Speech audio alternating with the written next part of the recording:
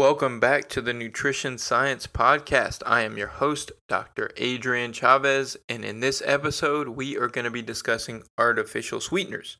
Are they really a safe alternative to sugar? And artificial sweeteners might be one of the most controversial topics in nutrition and health. Some people will tell you that they're completely safe and there's absolutely nothing to worry about. And other people will tell you that they cause weight gain, disrupt our metabolism, disrupt our microbiome, and cause cancer.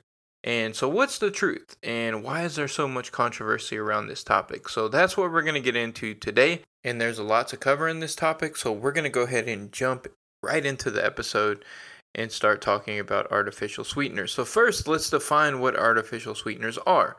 Artificial sweeteners are part of a larger group of sweeteners defined as non-nutritive sweeteners. This larger group of sweeteners includes artificial sweeteners, but it also includes natural non-nutritive sweeteners such as things like stevia and monk fruit, along with sugar alcohols such as erythritol, mannitol, sorbitol, and other types of sugar alcohols. Now, the difference between these different categories is the artificial sweeteners, the things that we're going to be discussing today, include things like aspartame, acesulfame K, saccharin, and sucralose.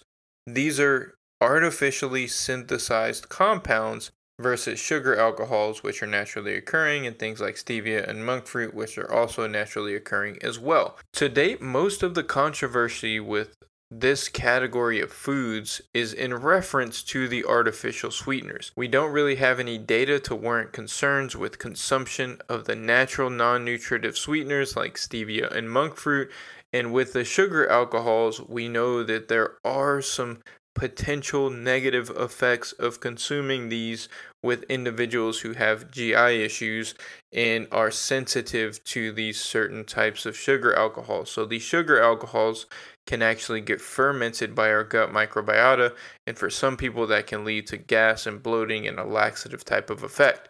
So for individuals who have that type of effect to sugar alcohols, it may be best to reduce or avoid their consumption of those. But there hasn't been any negative health effects that have been demonstrated from these sugar alcohols, and these are naturally occurring sugars as well. They can be found in various fruits. They're not often found in as large of amounts as they can be found in certain food products when they're used as an additive, but we don't really have any concerns at this point with the sugar alcohols. Now, the artificial sweeteners, on the other hand, that's where a lot of the controversy lies, because the artificial sweeteners are chemically synthesized. So individuals tend to automatically have a more negative response to anything that falls within this category due to the appeal to nature that's often used to categorize foods as healthy or unhealthy, or desirable or undesirable.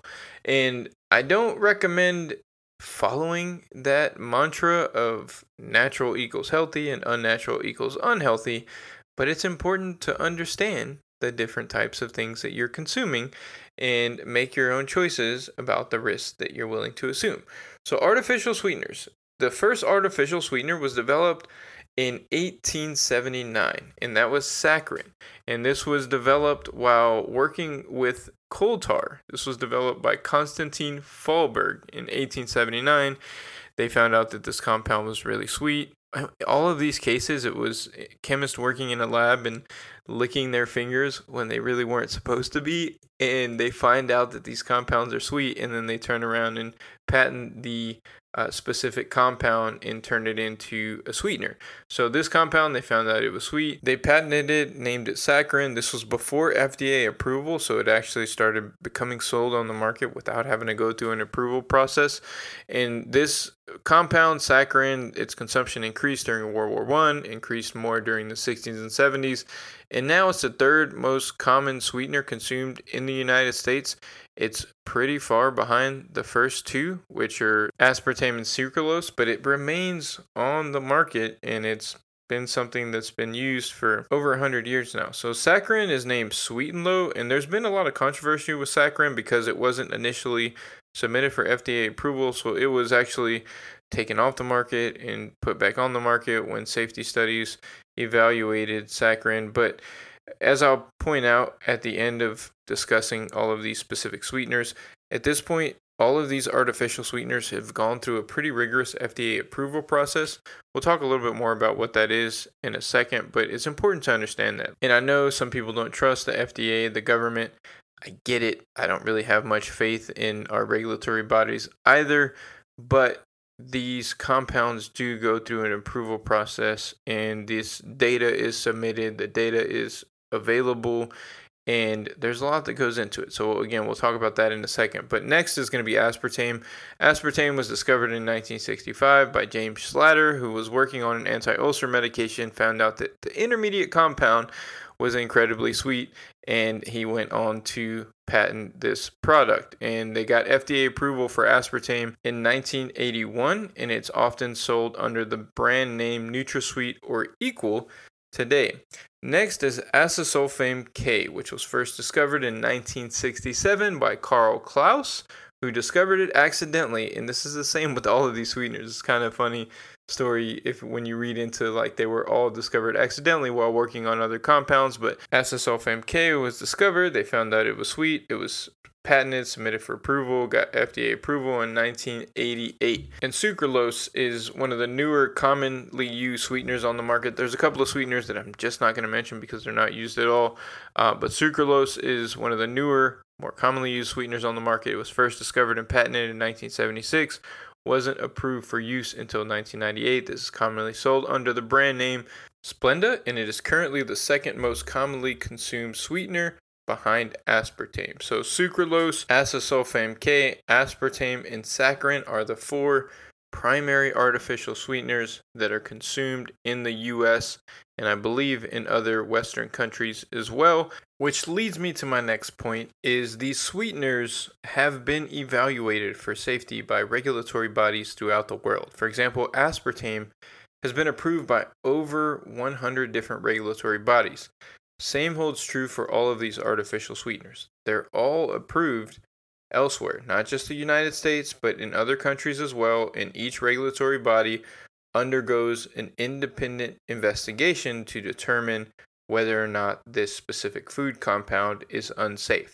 Now, what they're doing is when they do this, they're taking animal studies, and they're taking animal studies where these animals were fed different concentrations of these compounds and determined whether or not or at what point health issues start to develop when these animals are given very high levels of consumption. So for all of these approval processes, for all of these different sweeteners, these types of studies were submitted. Oftentimes over 10 studies where animals, usually rats, were given a certain amount of this compound or various amounts of each of these compounds. So for example, they'll give them 1 milligram per kilogram of body weight, 2 milligrams per kilogram of body weight, 10, 20, and then they'll look at whether or not these animals develop any negative health issues as a result of consuming these sweeteners at that level, and that's how they are submitted for approval to start being used in foods. And so I wanted to mention this, and it's important to understand that these things are not just being put on the market with absolutely no oversight. There is oversight going into how these things get approved, how they are able to get used in food products, and they have to go through a rigorous process. However, this doesn't look at the impact on human consumption, because when these companies submit for approval, it's based on animal studies. They're not allowing these companies to feed these compounds to humans at this point. Once they get approved, now they're allowed to be put into food, and now the human experiment begins, and some human trials are done in short-term studies, 7 days, 14 days, things like that. But overall, a lot of the regulatory and FDA approval is based on exposing animals to very high amounts of these compounds. So once they get approved and humans start consuming them, then we start to gather data on long-term health outcomes. So this is where a lot of the controversy comes from, because these things are put into the food supply without really being rigorously tested on humans, because that's just not feasible. They can't run studies giving these to humans for years, so we have to extrapolate the best we can based on animal studies. And then if we determine these things to be safe or they don't cause any major health implications in animals, then they're allowed to be put into the food supply. And then we gather data over time on how consuming these foods may impact health. And so today what I want to do is I want to go over 4 common claims that we'll see all over social media and elsewhere about artificial sweeteners. We're going to examine the merit of each claim, talk about a couple of studies that will help shine some light into the validity of each claim, and then at the end we'll kind of wrap it up and discuss overall the consumption of artificial sweeteners, whether or not there's something you need to be avoiding, whether or not there are certain types of sweeteners that you may want to avoid, etc. So let's review the 4 claims real quick, and then we'll jump right into claim number 1. So first claim, does it disrupt our metabolism and glucose intolerance? So that's claim number 1. Artificial sweeteners disrupt our metabolism and disrupt our glucose tolerance. Claim number 2, artificial sweeteners disrupt our microbiome.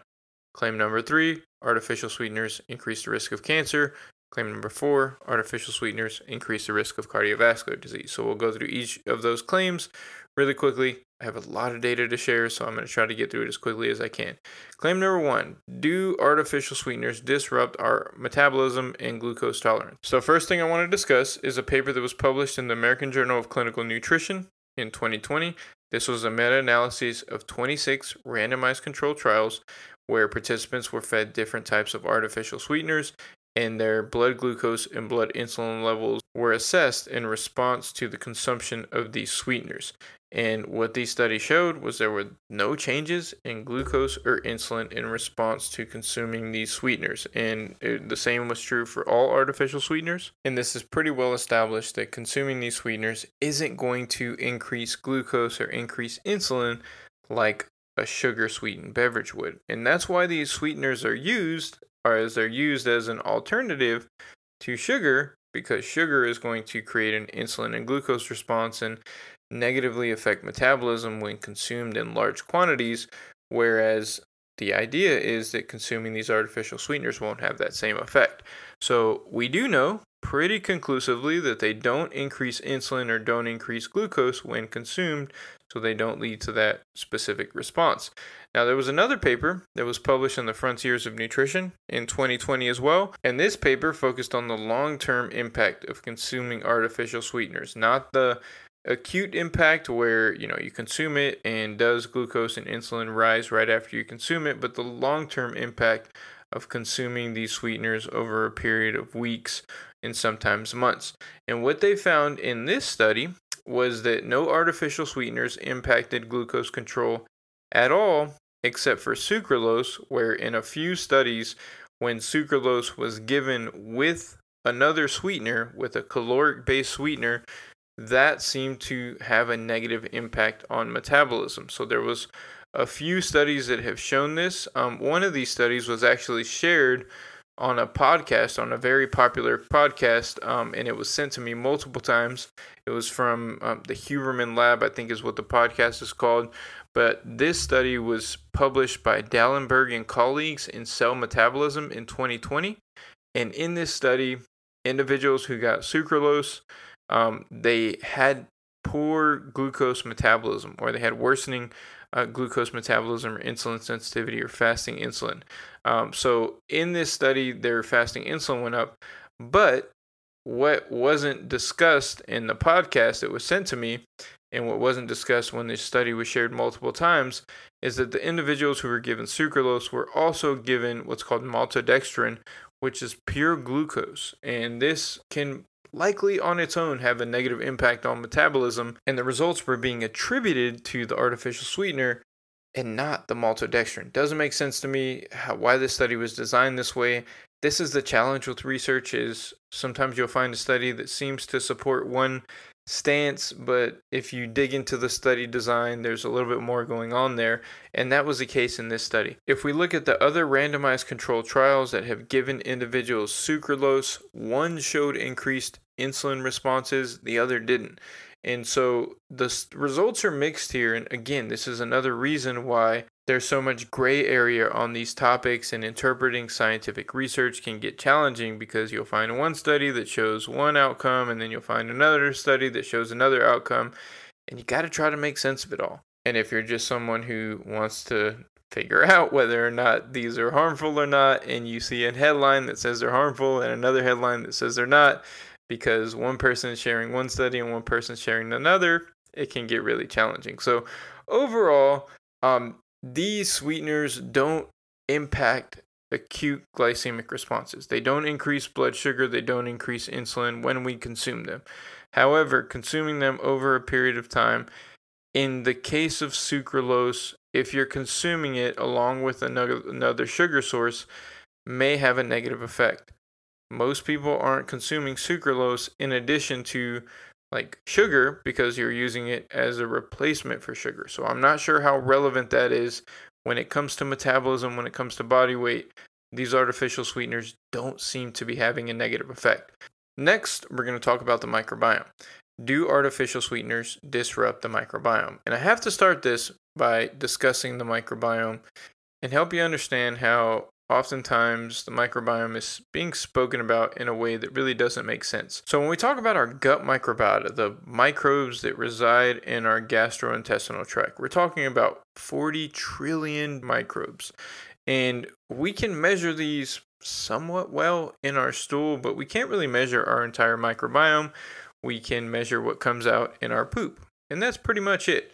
And what we're talking about when we say something disrupts the microbiome or changes the microbiome is that of all of the many different microbes that come out in our poop, something has changed. Whether or not that change is good or bad or neutral, we don't really know usually, and pretty much anything that we do changes the composition of our microbiome. Exercise changes the composition of our microbiome. Stress changes the composition of our microbiome. Exposure to environmental pollutants can change the composition of our microbiome. Literally everything can cause a measurable alteration. So oftentimes you'll see studies that say X changes the microbiome, and they make it sound like a bad thing, but we don't really know the implications of those changes.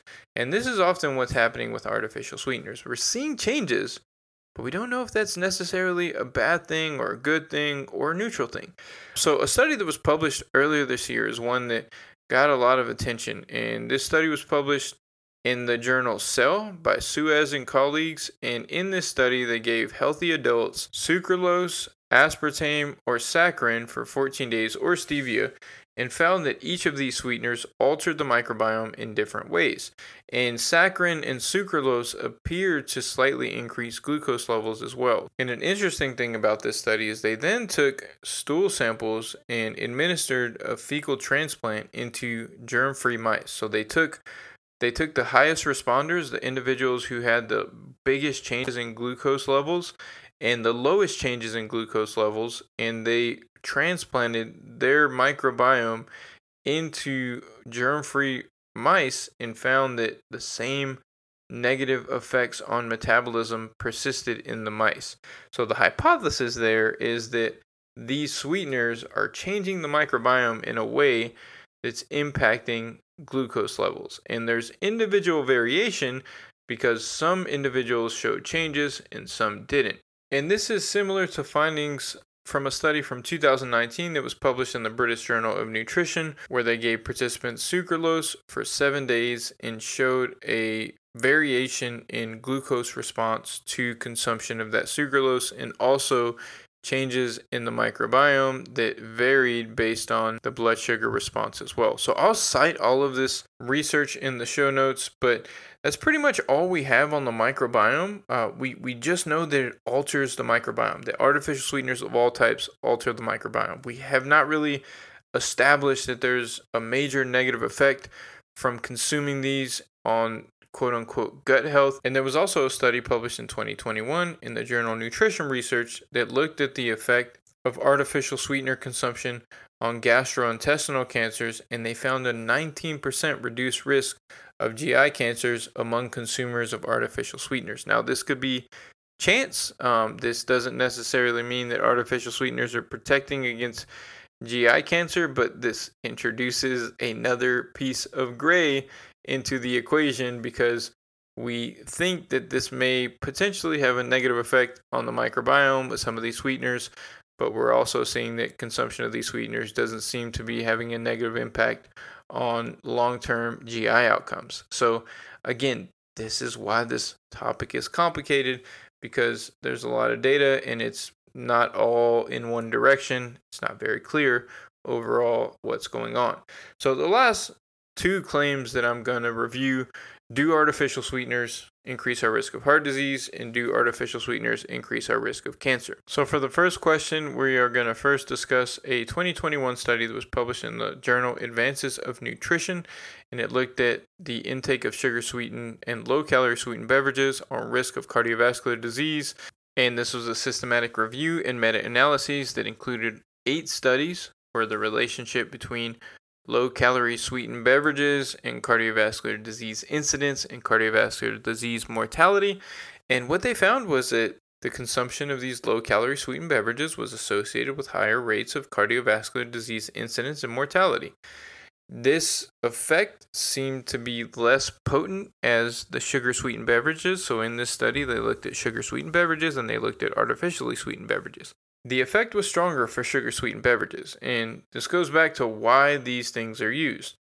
Artificially sweetened beverages are used as a replacement for sugar-sweetened beverages, and in that context, they're probably a positive alternative. However, in this paper, there seems to be risk associated with consuming higher amounts of these artificial sweeteners. There was another paper published by Lee and colleagues in the Journal of Public Health earlier this year, and this one took 15 study populations that included over 1 million participants, and what they found was that artificially sweetened beverages were associated with about the same increase in risk of cardiovascular and all-cause mortality as sugar-sweetened beverages. Artificially sweetened beverages were associated with a 12% increased risk of all-cause mortality and a 23% increased risk of mortality from cardiovascular disease. These findings are further supported by a study that was published earlier this year from the Nutrinet Santé cohort. This is a French population-based study. This includes about 100,000 individuals. They've been followed for about 7 years now. And this study reports on individual sweeteners. So they do a much more detailed dietary intake.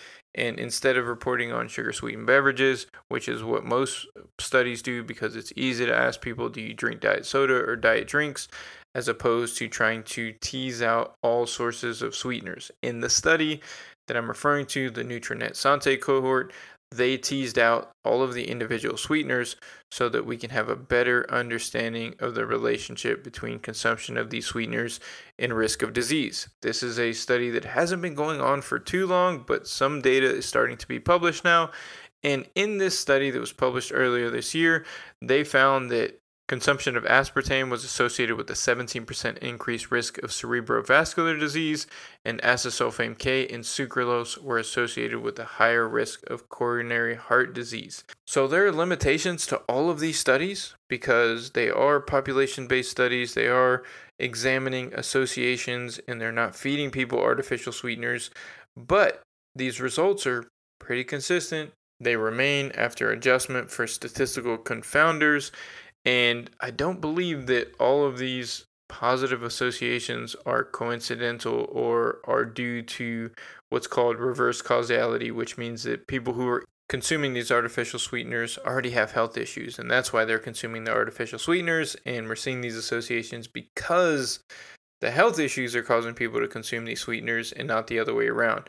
And this is something that some people tend to argue about this data, but at this point, the amount of data is mounting, showing these associations, and it seems to be pretty consistent across studies, which would indicate that there's probably something going on here. So let's look at claim number 4 now about cancer. So another study that was published in 2022, earlier this year, in the journal Nutrients, compiled the results of 25 observational studies that included about 4 million participants, and they showed that artificial sweetener consumption was not associated with increased cancer risk, except a small increase among European cohorts, but it was associated with a 13% increased risk of all-cause mortality. In a previous review paper that was published in 2015, Looking at specific cancers, artificial sweetener consumption was associated with over 2 times increased risk of laryngeal cancer and urinary tract cancers, along with multiple myeloma in men,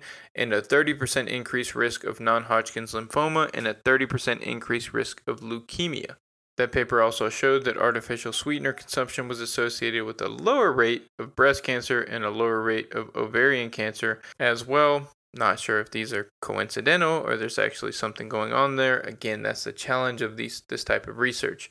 So another study that was published earlier this year from that Nutrinet Santé cohort that I mentioned earlier. So this is another one that sparked controversy earlier this year because that paper was published and it showed that aspartame was associated with a 15% increased risk of cancer and azasulfame K was associated with a 15% increased risk of cancer. So that's that cohort that I was mentioning earlier that was done out of France where they got more detailed diet records and they found an association in that particular study. So again, these studies seem to be showing some negative effects of consuming these artificial sweeteners. To be quite honest, before I dove into the literature to prepare for this episode, to refamiliarize myself with some of the studies that I may have not read yet, I was quite surprised to see some of the outcomes that I saw. Truthfully, I've been one to believe that there's really not much risk involved with consuming artificial sweeteners, and now I don't necessarily think that there's major risk involved. I do still think that they're a better alternative to a sugary food or a sugary beverage. So if you're going to have a Coke, having a Diet Coke is probably a better alternative to satisfy that craving. However, I do think that based on this data that I've shared with you, and I'll put all the links in the show notes if you want to read more. There's a lot of papers that have been published just in this year that have cast doubt on the idea that these sweeteners are completely benign and have started to provide support for a case that these may not be the safest alternative to sugar. Now, I have been one that has always said these are a great safe alternative to sugar, and I will still stand by that in saying that if you were going to have a Diet Coke, like I mentioned a second ago, or if you were going to have a Coke, switching for a Diet Coke is a better alternative. But based on the data that I've reviewed, it's my opinion that it might be best to exercise a bit of caution with consuming these artificial sweeteners and to consume them in moderation if it's something that you enjoy and it's a way to reduce sugar cravings and satisfy sugar cravings, but it may be best to opt for the natural non-nutritive sweeteners. It may be best to try to work through that sweet tooth and use fruits and other natural foods as a way to satisfy those cravings because, as we've discussed in this episode, these things are not causing weight gain. They're probably not causing glucose dysregulation to any major degree, but their consumption over a lifetime, over a long period of time, does seem to be associated with slightly higher rates of cardiovascular disease, potentially slightly higher rates of cancer. And I think the data is enough to warrant paying attention to it and minimizing consumption where you can. I wouldn't be obsessive about it. I wouldn't try to avoid them at all costs, but I would just encourage you to be aware of your consumption from different sources. And if you find that you're consuming high amounts from various sources, it may be best to find replacement items for some of those foods. Now, again, these risks aren't extremely high. They're not based on the strongest data, but there does seem to be something there. And if you want to be on the safe side, it might just be best to limit your consumption. I know I have been consuming artificial sweeteners pretty consistently for most of my adult life, and for me, after putting together this research, probably going to change my behavior a little bit, probably opt for more stevia sweetened beverages. I like this energy drink that has sucralose and azasulfame K. I'll probably not purchase that one anymore and focus on tea and coffee, which I know have health benefits for getting my caffeine in, as opposed to this product. So that is all I have for this episode. I hope this information was helpful. I know I went quite a long time. There's going to be like 20 different citations in the show notes. I did a lot of reading for this and pulled together a lot of different research, and there's a lot to be discussed on this topic. There's still a lot to be learned on this topic, but my general takeaway at this point, just be cautious. Don't be afraid, but pay attention to your consumption. And if you want to be on the safe side, it might be best to limit your consumption of these artificial sweeteners. Thanks for tuning in to another episode of the Nutrition Science Podcast. If you like this episode, make sure and share it. Make sure and leave a 5-star review on iTunes. Hope you have a great day, and we'll talk soon.